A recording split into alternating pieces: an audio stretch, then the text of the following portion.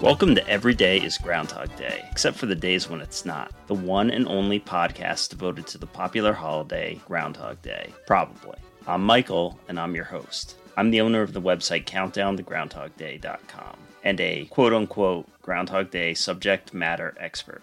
On this podcast, I'm planning on exploring all aspects of the holiday. I'll be talking to people associated with Groundhog Day in a variety of different ways. So this being episode 1, I figured it might be a good idea to start off with a bit of a Groundhog Day primer. If you're listening to this, there's a good chance you have at least some familiarity with the holiday. But maybe you've somehow found yourself listening to the podcast and have no idea what Groundhog Day is. So whether you know a little bit about Groundhog Day, a lot, or nothing at all, I figured it would be a good idea to get us all on the same page. In order to not have this whole episode just be me talking to myself and to increase the adorableness factor, I have my daughter here to help me with the discussion. So Else, what do you know about Groundhog Day? Every year, Groundhog Day is on February 2nd, and it started with just Punxsutawney Phil. And what happens with Punxsutawney Phil? He either sees his shadow or doesn't. And if he sees his shadow, it means 6 more weeks of winter. And if he doesn't, it means spring is starting. Yeah, so in a nutshell, that's it. Groundhog Day is an annual holiday which takes place on February 2nd. The most common version involves a groundhog being observed in the morning. If the groundhog sees its shadow, it will run back to its burrow, and that means there will be 6 more weeks of winter. If the groundhog does not see its shadow, that indicates there will be an early spring. But how did Groundhog Day come to exist in the first place? Well, as with any old tradition, the origins are a little bit murky. There are a number of other older traditions or holidays that are associated with the day when Groundhog Day takes place. The first thing to note is that February 2nd is one of 4 cross-quarter days in the year, which are days that are equidistant, more or less, between a solstice and an equinox. In this case, it means it's the halfway point of winter. Ancient Celts or pagans had a festival that took place around this time called Imbolc. February 2nd is also Candlemas Day, a Christian holiday which takes place 40 days after Christmas, and which commemorates Mary's purification and Jesus' presentation at the Temple of Jerusalem. This celebration came to include a procession and or a blessing of candles, thus being a candle mass, thus Candlemas. For reasons not entirely clear to me, some Europeans had a belief that the weather on Candlemas Day would give some insight into the weather for the rest of the season. There are a number of sayings or rhymes that I've come across in various books or newspaper articles that deal with this superstition. We're going to read a few of them here for you. If Candlemas be bright and clear, there'll be 2 winters in the year. If Candlemas bring clouds and rain, go winter and come not again. Another one is, if Candlemas Day be fair and clear, there will be 6 months winter in the year. If Candlemas Day be fair and bright, winter will have another flight. But if it be dark with clouds and rain, winter is gone and will not come again. So they're really just variations on the same idea. Good weather means more winter, bad weather means early spring. Eventually, animals, sometimes hibernating and sometimes not, were added to the superstition. These animals included bears, foxes, wolves, and perhaps most commonly, badgers. If these animals saw their shadow on Candlemas, it therefore being sunny or bright, they would be scared off and return to their homes. And if not, the weather being dark or stormy, they would stay out, indicating that the winter weather would soon be broken. When people from Germanic-speaking areas in Europe immigrated to the United States in the 1800s, they largely ended up in Pennsylvania. Badgers weren't native to Pennsylvania, so these settlers transferred the tradition to a different hibernating animal that was plentiful in the region. The groundhog. Although we don't know exactly when groundhogs came to be associated with weather forecasting on Candlemas, we know that it was semi-common knowledge by at least 1840.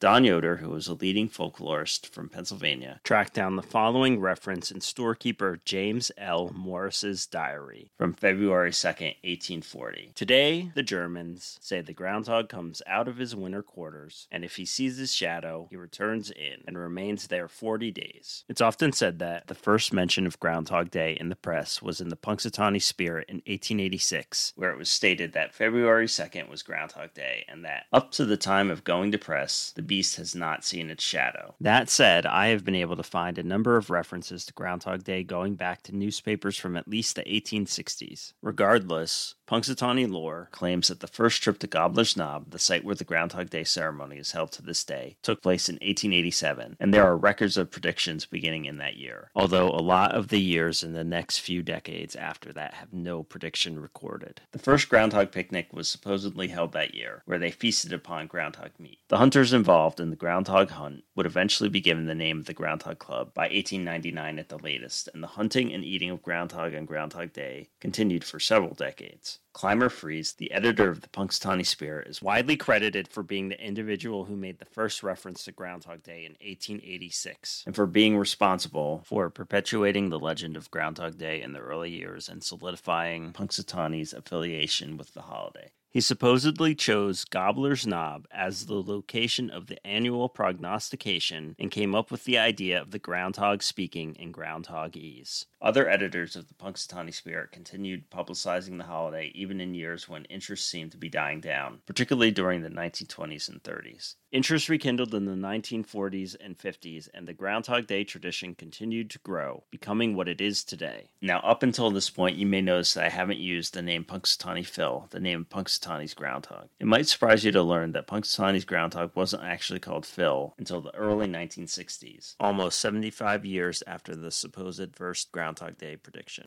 Did you know that Punxsutawney Phil wasn't always Punxsutawney Phil?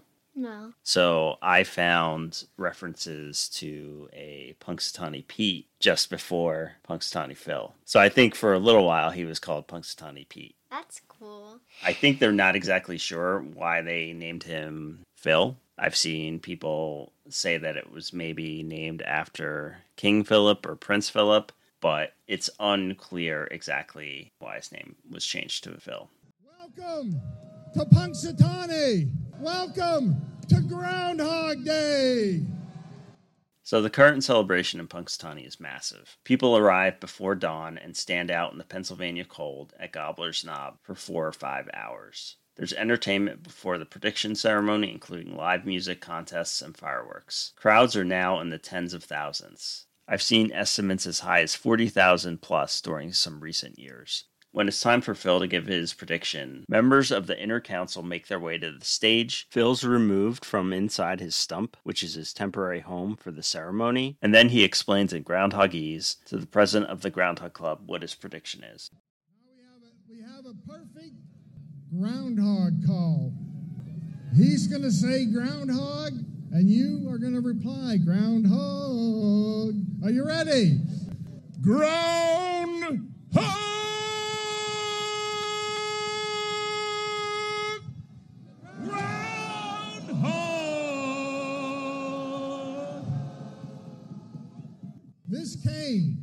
This cane has been handed down from president to president.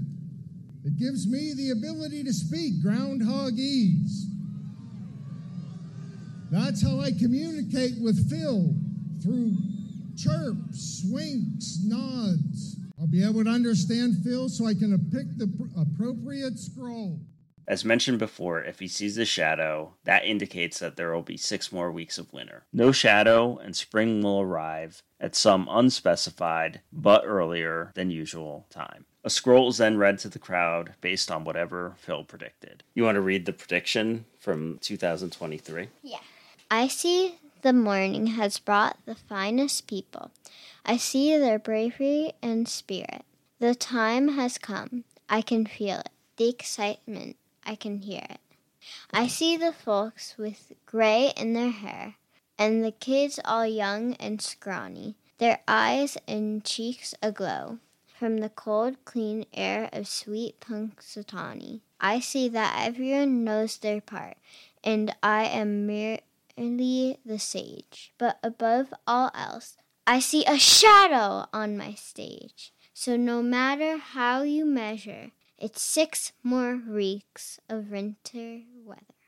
Did you know that Punxsutawney Phil is, according to the Punxsutawney Groundhog Club, over 135 years old? No. Do you think that's a long time for a groundhog? Yeah. So, on average, a groundhog in the wild will live something like 2 or 3 years, maybe up to 5 or 6. In captivity, they'll live around 10 to 15, maybe 20 years. So that's a really long time. According to the Groundhog Club, they give him an elixir every year that prolongs his life 7 years at the annual Groundhog Picnic, which takes place at the end of summer. And that elixir is made of dandelion juice, I believe. So what do you think? Do you think that that's true? Do you think that Punxsutawney Phil is really 135 plus years? I think it's actually like 137 years this Groundhog Day. Maybe. That's like very, very old. It's really old. It's possible there have been multiple Punxsutawney Phils, or Punxsutawney Petes, as he was earlier known, as we talked about earlier. But maybe, just maybe, there's a magic elixir that he gets every year that prolongs his life. Yeah. Punxsutawney is hardly the only place where Groundhog Day has been celebrated over the years. And as early as 1908, the first rival to Punxsutawney's Groundhog Day dominance arose across the state when the slumbering Groundhog Lodge was organized by a group of leading citizens and business people in Quarryville, Pennsylvania. Quarryville's groundhog remained Punxsutawney's main competition for most of the 20th century, with many newspapers reporting both of the rival towns' Groundhog Day predictions each year. Although Quarryville's groundhog mascot, who was a stuffed groundhog, remained unnamed for a long time, it was eventually given the name Octoraro Orphy. In 1933, the first Pennsylvania German Groundhog Lodge was formed as a way to celebrate and maintain the Pennsylvania German culture, and it held its first meeting the following year. It proved so popular that a number of other lodges formed over the years, eventually growing to almost 20 lodges across the state. At their annual meetings, only the Pennsylvania German Deutsch language was allowed to be spoken, with members being fined if they spoke English. The format for the meeting always follows a similar structure, with a prayer, pledge of allegiance, a meal, skits, songs, and a speech. Stuffed groundhogs and or groundhog statues are on hand, and references to groundhogs are made throughout the evening. A weather report from the groundhog is involved, and members call each other Brother Groundhog. Many of these lodges are still in existence, although some have begun to allow English to be spoken without penalty. Some of the lodges also have outdoor public ceremonies on Groundhog Day. Groundhog Day celebrations and forecasters eventually started spreading outside of Pennsylvania and even outside of the United States. In the 1940s, Sun Prairie in Wisconsin began their own Groundhog Day tradition, originally with fictitious groundhogs and eventually Jimmy the Groundhog in the 1960s. Also in the 1960s, Dunkirk Dave began providing a Groundhog Day prediction in Dunkirk, New York. French Creek Freddy, a live groundhog, and Concord Charlie, a mythical groundhog, began providing predictions in West Virginia in the 1970s. Buckeye Chuck became Ohio's official Groundhog Day forecaster in 1979. Staten Island Chuck started providing predictions and occasionally biting mayors at the Staten Island Zoo in the 1980s. Wyerton Willie also started predicting in the 80s up in Canada. Even more prognosticators started springing up in the 90s and the first couple decades of this century, to the point that there are now around 100 forecasters providing annual predictions. Other forecasters besides alive or dead groundhogs have been providing predictions over the last few decades. Lander Lill was a live prairie dog that started predicting in the 1980s and is now a prairie dog statue. Big Al's an alligator in Texas who is given food on Groundhog Day. If he eats the fast food, that means spring is coming. If not, that means it's going to be a long winter. Concord Casimir is a cat who eats pierogies and provides a Groundhog Day prediction. There are also puppets and mascots and animatronic groundhogs. Remember when we went to some groundhog places last year? I do. We went to a couple, actually. Mm-hmm. Was that fun? Yes. So we went to Schnoggadal Sammy's prediction, and that was really early. Do you remember Sammy? Yeah. Was Sammy a living groundhog? No. That's right. Sammy was a stuffed groundhog. Used to be living, but is now a taxidermied groundhog. Well, as it looks right now, we will sometime today, the groundhog will see his shadow. Der Grund sah sein Shadow und sie 6 Wochen Männer Winter. And if you remember, that ceremony was partially in Pennsylvania German and partially in English. And then we also went to see Poppy and Elliot's prediction, and those were 2 living groundhogs. Yeah, they were cute. Do you think that Punxsutawney Phil is the most powerful groundhog? Yeah.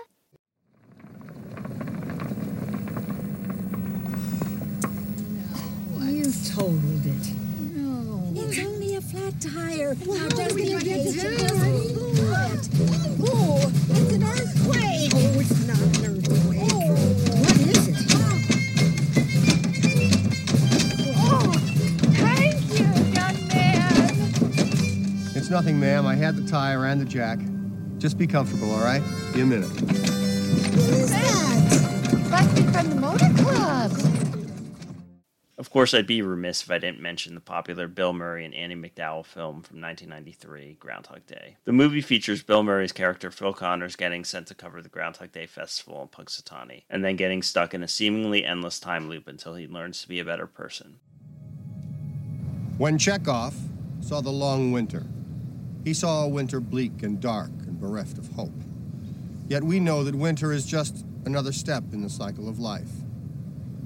But standing here among the people of Punxsutawney and basking in the warmth of their hearths and hearts, I couldn't imagine a better fate than a long and lustrous winter.